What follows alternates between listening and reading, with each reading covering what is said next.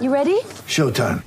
On May 3rd, summer starts with The Fall Guy. Let's do it later. Let's drink a spicy margarita. Make some bad decisions. Yes!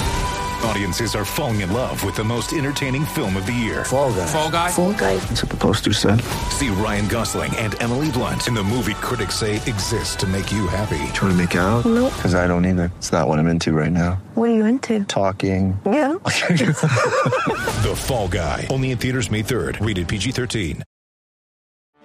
Get ready for the greatest roast of all time. The Roast of Tom Brady. A Netflix live event happening May 5th.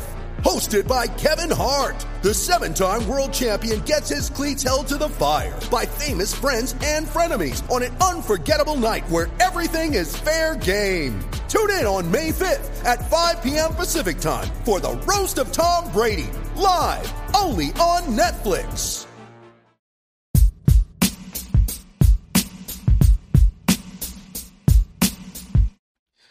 What's going on, you guys? Welcome back to the Neighborhood Podcast. One of the hosts of the podcast, my name is Kyle Dabra.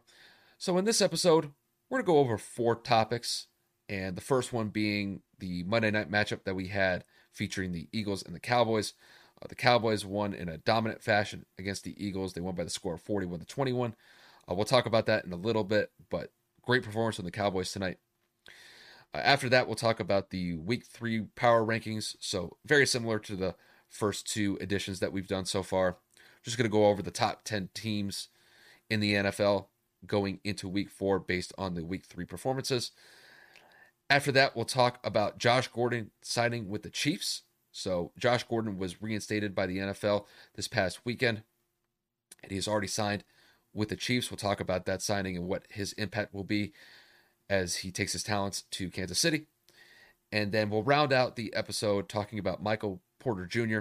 He signed a 5-year, $207 million contract extension with the Denver Nuggets. Looks like they're really kind of building this roster around Nikola Jokic, Jamal Murray, and now Michael Porter Jr. as well. So it's a huge signing for them, and we'll talk about that at the end of the episode. But like I said at the top, we're going to dive into this Eagles and Cowboys game. I mean, the Cowboys dominated the Eagles on Monday Night Football, winning that game 41-21. I mean, with the win, the Cowboys improved to 2-1 in the season, and Philly drops to 1-2 after the loss. So the main takeaways from this game was that Dak Prescott looked great against the Eagles. He was efficient. He completed 21 of his 26 passes. He threw for 238 yards, and he had 3 passing touchdowns. Dallas also got great production from their run game against the Eagles. They had over 150 yards rushing, and Ezekiel Elliott was really the one leading the way for the most part. He had almost 100 yards on the ground, and he had 2 rushing touchdowns. They also got good production from Tony Pollard as well. And as far as the receiving goes, usually we talk about maybe CeeDee Lamb or Amari Cooper as the featured targets for Dallas, but it was tight end Dalton Schultz. This man could not be stopped. He had 6 catches for 85 yards and had 2 touchdowns to go with it as well. And it really just rounds out an impressive offensive performance from Dallas in this game. And then to flip it to the defensive side of the ball for Dallas, Dallas made Jalen Hurts and Philly's offense uncomfortable the entire night. They were able to force 2 interceptions from Jalen, and one of them was returned for a touchdown by Trevon Diggs. It was a pick 6 early in the second half that essentially blew the game wide open for Dallas. Not only that, they were able to sack Jalen Hurts 4 times, and they held Philly's offense to 21 points altogether. So Dallas just had a well-rounded performance from all aspects of their team against the Eagles on this Monday night matchup. There weren't too many mistakes that I could really point out from Dallas whatsoever. And kind of to focus on Dallas a little bit more here, I think one of the things that Dallas can build on from this win is that offensively, they have the pieces to be one of the most high-caliber offenses in the NFL. Dak looks better than ever, and this is despite him coming off of a gruesome leg injury from last season. He's getting time in the pocket, he's extending plays with his feet, and he's executing at a high level. Zeke probably had his best game of the season so far, and that 1-2 punch with him and Tony Pollard, that just seems like a tough matchup for opposing defenses as the season progresses. And then to talk about the defense, defensively, this team looks stronger than it has in years past. They've given up only 38 points in the last 2 games combined. This was after they gave up 31 points in the Week 1 matchup against Tampa. They were able to force some turnovers, and they have been able to force turnovers on a consistent basis so far within the first 3 weeks of the season. And if their pass rush continues their success from the Eagles game, this defense can make things happen for Dallas. I'm not saying that they're going to be like a top 5, top 10 defense, but they could be a middle-of-the-road defense as long as they're able to force pressure against opposing quarterbacks and if they could turn the ball over. If they could do that, this will be a solid defense moving forward. So after this performance, I mean, the Cowboys are looking like the best team in the NFC East. They're currently at 2-1. They're at the top of the division, and they've earned it so far. Offensively, they look great. Defensively, they've been opportunistic. And if they continue these performances, this could be a pretty good team in the NFC moving forward. They do have their work cut out next week. They go up against the Carolina Panthers, who are currently 3-0 and in first place in the NFC South. So that'll definitely be a fun game to watch. That game will be played in Dallas. So I imagine Dallas's fans will be pretty hyped for that matchup. But I got to talk about the Eagles here. Obviously, this was just an abysmal performance from them across the board. Defensively, they gave up 40 points. Jalen Hurts was inconsistent, and I thought the play calling for the Eagles offense in this game was atrocious. The Eagles ran the ball 11 times, and 8 out of those 11 times, it was because Jalen Hurts was scrambling out of the pocket. So I'm pretty much convinced at this point that the I formation is just a foreign concept in Philly's playbook because the overwhelming majority of the plays that they ran were in the shotgun formation. I mean, the run game was non-existent from beginning to end, and it allowed Dallas's defense to peel their ears back because the Eagles were so one-dimensional offensively. I understand that they're catering to Jalen's strength as a quarterback, but the consequences of catering his strengths is that it leaves their offense as a predictable one. It was a tough night for the Eagles offense. They really couldn't get much consistently, whether it was through the air or on the ground, but it was even a tougher night for Philly's defense. I'm going to be honest with you. Philly's defense got punked in pretty much every aspect possible. It didn't matter whether they were in zone or man coverage. Dak carved up their secondary. The defensive line had no control of the line of scrimmage whatsoever, and they allowed Ezekiel Elliott and Tony Pollard to set the tone in the run game for Dallas all night. They were just overmatched from beginning to end, and the film session from this game with Philly is going to be brutal to watch. This is one of those games where you might have to watch it and then burn the tape right after. Giving up 41 points on the road to a team like Dallas, which is one of your biggest foes in your division, that's going to be a tough pill to swallow from that one. So Philly's going to have to take it to the drawing board. Hopefully they find something to work with, and they got to find it quick because they play the Chiefs in week 4, and the Chiefs are looking to bounce back in a major way after losing 2 straight the last 2 weeks. And then they play the Panthers right after that, who are currently 3-0. And at the top of the NFC South, they play them in week 5. So the road is going to look bumpy for Philly going into October. Hopefully they're able to figure some things out. But my main takeaways from this game is that the Cowboys look legit. They're definitely playing up to snuff. And the road is going to look bumpy for Philly moving forward. So that's pretty much my main takeaways from this Monday night matchup. Good game, but Dallas definitely looks like the better team here moving forward. So to transition into our next segment, we're going to talk about our power rankings. It's going to be very simple, like the first 2 editions that we did.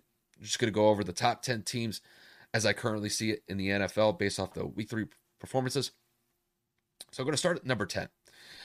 This might come as a surprise just because of where I had them ranked last week. I had the Chiefs at number 10. So last week I had them at number 4, and they take a huge dive in my power rankings simply because this team has lost 2 straight games that they should have won. And when I look at the issues that are facing this team currently, it's primarily turnovers and the defense. The defense has given up 95 points in the first 3 weeks of the season. That is atrocious. And despite how good this offense can be, it is going to be very difficult for this team to win games if the defense is giving up 30 points in the process every game. And not only has the defense played bad, I have to be honest here. Patrick Mahomes has looked shaky the last couple weeks. He's been a turnover machine the last 2 games, and he's throwing interceptions consistently. And this is despite the fact that before this season, Patrick Mahomes had never thrown an interception in the month of September. And he has been turning the ball over much more consistently than I ever expected him to. And not only is he turning the ball over, but they're having fumble issues. Clyde Edwards-Helaire had another fumble in week 3, and this was after he had a week 2 fumble against the Ravens where they were marching down the field and they could have won the game. So I think the Chiefs will be able to bounce back. They are playing the Eagles, and I think that is definitely a game that they should be able to turn it around in. But this is a precipitous drop from where they were in my week 2 power rankings, and I think it's deserved. But I do think that this team is one of the better teams in the AFC and the NFL as well. They just got to find a way to get these turnover issues corrected. And if the defense can slow down opposing offenses, I think they'll be fine. But I have them at number 10. So at number 9, I have the Cleveland Browns. This is the first time that I've had them in my power rankings, and it's well deserved. They played a phenomenal game against the Chicago Bears this past week. I got to say, this was a huge game from Cleveland's defense. They were sensational against the Bears. They had 9 total sacks, 4.5 from Myles Garrett alone. You know, when you could get that type of pressure against any sort of team where you're getting 9 sacks as a defense, there's a very good chance that you're probably going to win that game, and it's exactly what took place. They won that game against the Bears pretty convincingly. As far as the offense goes, Baker's looking solid so far. Odell is back in the lineup. You got great production from Kareem Hunt and Nick Chubb. And if that type of consistency remains for Cleveland, it's going to bode well for them for the next couple weeks. As it currently stands right now, they're currently tied with the Ravens and the Bengals at the top of the AFC North. I really do think it's going to come down between the Browns and the Ravens, just as it currently looks, because the Steelers don't look that great right now. But if the Browns get this type of production from both sides of the ball, they're going to be a very tough out in the AFC North, and that's why they have them at number 9. So at number 8, I have the San Francisco 49ers. Tough loss against the Packers this past Sunday night. It looked like the 49ers had done enough to win that game on Sunday night against the Packers, but they had a defensive letdown with 35 seconds against Aaron Rodgers. Aaron Rodgers was able to march the Packers down, was it like 50, 55 yards in 35 seconds? And the Packers end up getting like a 50-yard game-winning field goal that got them that win. But the 49ers, I thought they looked competitive against the Packers. They had a good comeback against them late in the second half, and they almost stole that game. But like I said, it was a tough loss. This is still a very competitive team. This looks like a much improved team from last year. That was despite the fact that they had a lot of injuries last year that they just couldn't shake. But I will say this, for the San Francisco 49ers, the road is going to be difficult for them. They got to play the Seahawks next, and then they got to play the Cardinals after that in week 5. So you got 2 divisional matchups in back-to-back weeks. And, the Seahawks are a little bit battered right now. They've lost 2 straight. So maybe the 49ers can steal one there, but that Cardinals matchup in week 5, that's going to be a tough game for them. But this is a good team. In all aspects, I think the offense is fine. They're still getting good production from Jimmy G. Deebo Samuel, George Kittle had a solid game. And defensively, you went up against Aaron Rodgers. You gave up 30 points, but it happens. So I have them at number 8, and I think that's a pretty good spot based on the game that they had against the Packers. So at number 7, I have the Baltimore Ravens. So the Ravens, they stay in the same spot as they were last week. I'll be honest with you. They escaped Detroit with a win because the Lions are a subpar team, and it took a miracle kick from Justin Tucker to get them this win. I will say this. Lamar Jackson had a really good setup play for the Ravens to put them in position to get this game-winning field goal. I mean, they were deep in their own territory. Lamar just flings it 35, 40 yards down the field. Ends up in a catch. They were able to get into a little bit closer field goal range for Justin Tucker to knock down that game-winning NFL record 66-yard field goal. And that's really kind of the main takeaway is just, man, it's Justin Tucker. Justin Tucker really put his team on his back to get them that win and did it in record fashion. And that's really the main takeaway from the Ravens in week 3. And the way that I see it is this team is going to go as far as Lamar takes them. The running back field is just, I mean, it's a literal infirmary at this point with how many injuries they've had. So this offense is going to be the one to really kind of carry this team forward. The defense has been playing better. I mean, giving up 17 points against the Lions is an improvement, but this defense is going to struggle for the foreseeable future. And they've got a difficult matchup in week 4. They got to play the Broncos, who are 3-0 at the top of the AFC West, and then they play the Colts right after that. So the Ravens are definitely going to have their work cut out for them, but they are number 7 in my power rankings. So at number 6, I have the Buffalo Bills. I thought the Bills looked sensational against Washington in week 3. Josh Allen looked like what he looked like last year against Washington. They look like they're rounding into form going into October. They kind of had a slow start. They lost that game to the Pittsburgh Steelers in week 1. They did win 35-0 in week 2, but Josh Allen did kind of struggle in that game. It was mostly a defensive performance in week 2 that led to that type of beatdown. But this was really a breakout game for the Bills offense. You had Emmanuel Sanders chip in. Cole Beasley was on point. You had Stephon Diggs. He was sensational as well. So the offense seems to be rounding into form. Defensively, this is one of the better defenses in the league. And look, they're going to be at the top of the AFC East. Not a lot of the AFC East teams are doing much right now. The Dolphins are taking a backseat right now because Tua's out for the foreseeable future. The Patriots are looking inconsistent after taking a pretty solid loss to the Saints in week 3, and the Jets are 0-3. So this is the Bills' divisions to lose.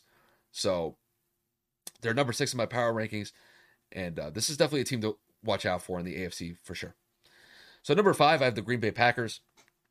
The Packers definitely take a jump after getting a big road win against the San Francisco 49ers. This was the performance I was really kind of expecting from Green Bay.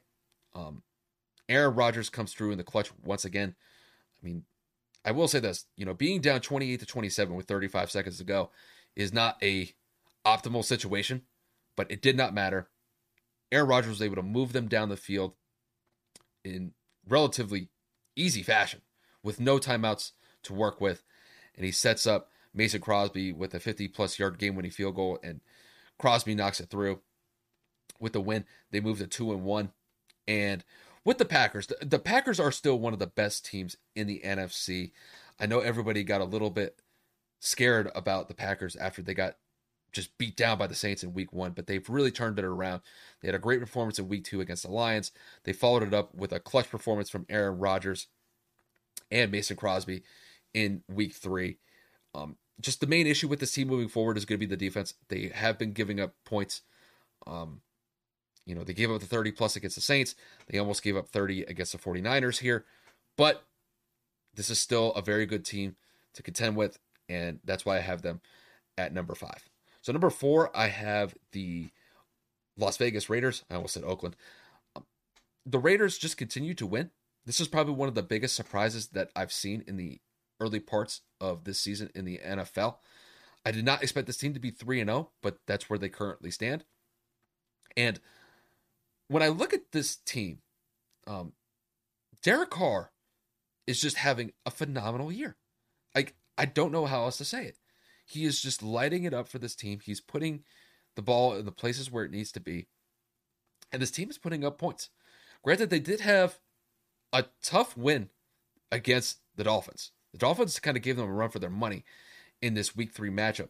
But the Raiders were able to get a solid effort at the end when it mattered the most. They were able to win this one in overtime. When it comes to the Raiders are going to be in a dogfight in the AFC West for the foreseeable future. You got the Broncos, who are currently sitting at 3-0, and I don't think anybody expected that. You got the Chargers, who are sitting at 2-1, and then you got the Chiefs, who are sitting at 1-2. So the main focus for the Raiders right now is to keep the offensive tempo going. Derek Carr is having a phenomenal start. The defense is still getting some turnovers, which is a huge factor moving forward. They're going to still have to commit to getting turnovers so they get the ball back to Derek Carr in the offense. But, I mean, they're the top of the AFC West, and I don't think anybody was expecting that. I sure as hell didn't expect that. And really, it's in their control at this point. So I had them at number 4, and they have been playing with like one of the best teams in the AFC so far. So that's why I have them at number 4. So at number 3, I have the Tampa Bay Buccaneers. The Bucs took a tough loss on the road. It's their first loss of the season against the Rams. Losing to the Rams is, nothing to be ashamed of. The Rams are one of the best teams in the NFL. And when I look back at this game, the defense was atrocious. They let Matt Stafford essentially stomp them. Matt Stafford had a huge game against that defense, threw for 4 touchdowns, had over 350 yards passing. And when I look at the Bucs, the main issue with this team moving forward is going to be the defense. And I think teams know how good this front 7 is, and that is why they are making it a point of emphasis to attack this team's secondary. And despite the fact that the Bucs are 2-1, they are giving up a lot of points in the process.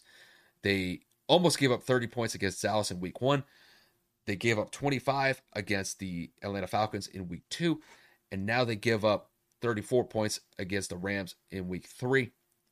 So if the team is going to move forward here, the defense is going to have to get it together, because Brady in the offense is not really something that I'm really worried about here. Brady threw for 430 yards in week 3. And the only thing about the offense that just didn't happen was they just weren't able to convert third down conversions, and they weren't able to get points on the board. That was the difference in that game with the Rams, is that the Rams were able to convert on third down. They were able to get the ball into the end zone, and the Bucs weren't able to convert on third down, and they kind of put themselves in situations where they had to settle for field goals instead of getting touchdowns. But the offense is not really an issue here. It's primarily the defense. They do take the number 3 spot in the power rankings. For number 2, I have the Arizona Cardinals. The Cardinals got a very solid win on the road against Jacksonville. Kind of started out a little bit shaky at first, but they were able to round into form nicely into the second half of that Jaguars game. Kyler Murray has been on just an absolute tear to start the season. He's been off to a very good start. That connection with DeAndre Hopkins and him has just been money to start the year. Currently they are sitting at 3-0. They are in a tie with the Los Angeles Rams at the top of the NFC West. And it is going to be a battle. I do kind of see the Cardinals really trying to make a point of emphasis that they are the best team in the NFC West. They're going to have to contend with the Rams. The Rams are going to definitely have something to say about that. But this Cardinals team is no joke. They are here. I didn't give them much of a chance at first just because of how competitive this division is. But they are playing up to par, and they are giving the Rams a run for their money as far as the best team, not only in the NFC and not only in the NFC West, but in the entire NFL. So watch out for the Cardinals. The Cardinals are a team that have great aspirations as far as I'm concerned, and that's why I have them at number 2. And then at number 1, I have the Los Angeles Rams. The Rams put a show against the Super Bowl champion Tampa Bay Buccaneers this past weekend. Matt Stafford looks sensational. Not only does he look sensational, you got Cooper Kupp looking like one of the best receivers in the league. That connection that Stafford and Cooper Kupp already have seems to be in midseason form, and I expect that tandem to really kind of grow throughout the season as well. Defensively, they were able to force Tampa into some situations where they had to convert some third downs and they were unable to. So you have to give a lot of credit for the Rams defense for being able to get the Buccaneers offense off the field. And the sky's the limit with the Rams this year. I do believe that they are in the driver's seat of their own destiny. And as long as the offense is humming and the defense is opportunistic, this team legitimately has Super Bowl contention in my opinion. So the Rams are number 1. They overtake the Buccaneers from the number 1 spot from last week, and that will round out this week's power rankings from week 3. So good list here. Got some really good teams here, and it'll be interesting to see where these teams move up and down after week 4 is all said and done. All right, so up next, we're going to talk about Josh Gordon signing with the Chiefs. So after being reinstated by the NFL this past weekend, Josh Gordon did sign with the Chiefs, and I got to take a minute to talk about Josh here, and I got to be honest with this. I want to see Josh Gordon succeed with the Chiefs, but it kind of goes without saying that his entire football career has been up and down. At the highest point, he was one of the most electrifying receivers that the NFL had to offer in the early 2010s when he was playing for the Cleveland Browns. But at his lowest point, he was getting suspended by the NFL for breaking their substance abuse policy. Throughout his career, Josh has been suspended 5 times by the NFL, and he's made numerous comebacks in the process, most recently with the Patriots and the Seahawks. And the craziest stat that I have for this segment is not the fact that he's had back-to-back 200-yard games back in 2013. It's the fact that he's only 30 years old. Those 2013 highlights that he had with the Browns back in the day seemed like a lifetime ago. Josh is capable of achieving great success in his life, but at the same time, he's capable of his own destruction. And that's been Josh Gordon's story throughout his entire career. A man that had limitless potential in the NFL, but unfortunately, he couldn't fight off his own demons. So now, with Kansas City signing him, he's been given another chance to prove his worth in the NFL. But I have to say this. My expectations with his time with the Chiefs is going to be tempered. Josh has not made it through an entire NFL season since 2013. And I hope that he can make it through the rest of the season. I want nothing more than that for him. But his biggest challenge is not going to take place on the field. It's going to be when he goes home and has to fight those demons every day. And take it from me, I love football. It brings a lot of joy to me. But that type of battle, the addiction battle that Josh Gordon has been going through for not only years, but probably a decade plus at this point, it dwarfs anything that a football field has to offer. And it'll be interesting to see how it plays out for the rest of the year for Josh. But if you look at recent history, he's been able to provide some time for the teams that he's been signed to, but it hasn't been for the long term. So, looking at the Chiefs' offense here, they added another weapon on top of what they have with Travis Kelce, Tyreek Hill, McCole Hardman, Demarcus Robinson. Now you add Josh Gordon into the mix. It'll be interesting to see how they integrate him into the offense. And I just hope it works out for him. But it's like I said, you got to temper the expectations when it comes to Josh because hasn't played a full season since 2013. And hopefully I'm wrong here, but I don't even know if he's going to make it through the rest of the season based on his recent history. But good luck to Josh. Hopefully it works out for him and just wish nothing but the best for him. And then to round out the episode, we're going to talk about Michael Porter Jr. signing his contract extension with the Denver Nuggets. So like I said at the top of the episode, he signed a 5-year, $207 million contract extension with Denver. And when I looked at the news when it first broke, I'll be honest with you, I did not think that Michael Porter Jr. was worth this contract. Michael Porter Jr. is probably the 3rd best option on this team.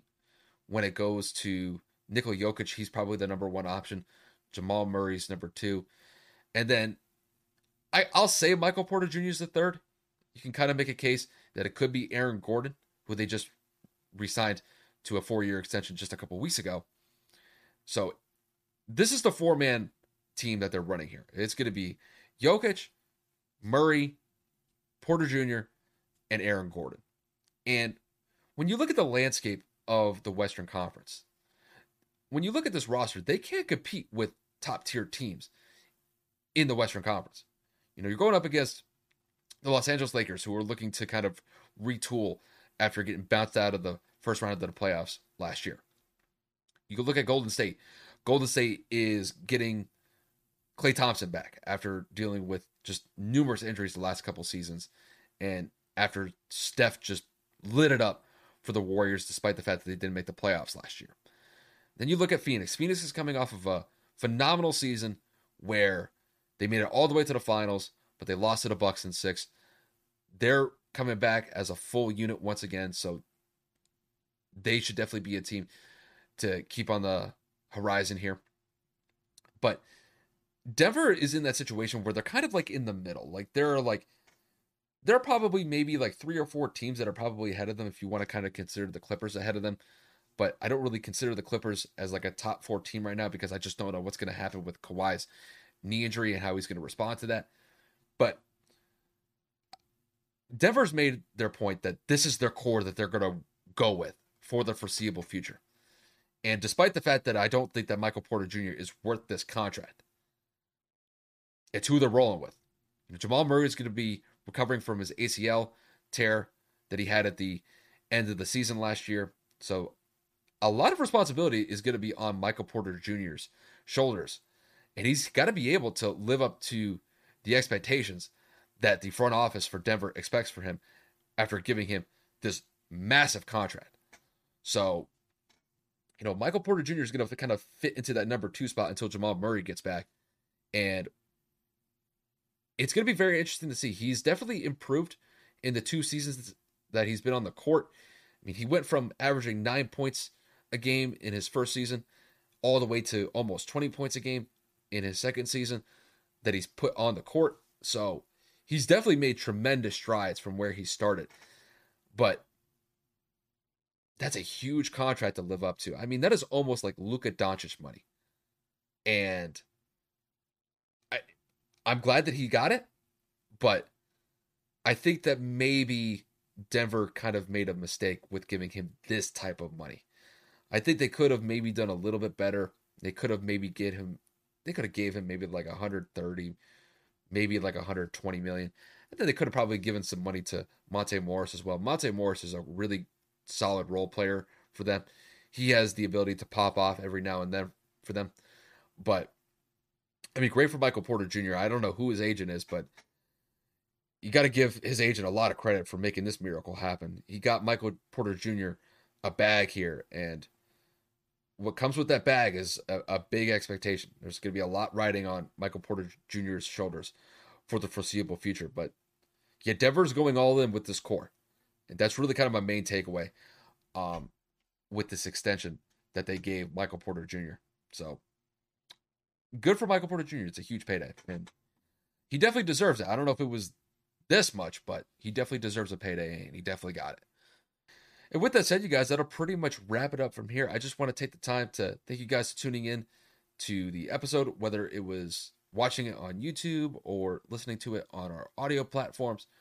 We definitely appreciate it. If you guys want to support the channel in any way, shape, or form, hit that subscribe button. If you're watching it on YouTube, any sort of support that we can get for the channel, Kevin and I definitely appreciate it. Kevin and I will be doing another episode at the end of the week. We'll mostly be going over the Week 4 preview in the NFL, and we'll kind of be wrapping up the MLB season as well, so definitely stay tuned for that. Like I said, just thank you guys for tuning in to the episode, and we will see you guys later. Hi, I'm Melissa Gadet, host of Her Extraordinary Life by Design podcast, where we celebrate women who are shaping their lives one extraordinary day at a time. I speak with women from all over the world about what they do and how they are passionately pursuing their dreams and creating meaningful impacts on their communities. So come join us and learn about all there is to learn about these extraordinary women. Are you passionate about saving the planet for future generations? Do you want to learn how to do it? If yes, then you need to tune in to the Nature Backed podcast. It's a talk show covering the changing world around us, from renewable energy, sustainable agriculture, circular economy, to ESG and social innovation. Don't miss this opportunity to discover how you can join the movement and make a difference. Subscribe to the Nature Backed podcast today on your favorite platform and get ready to be amazed.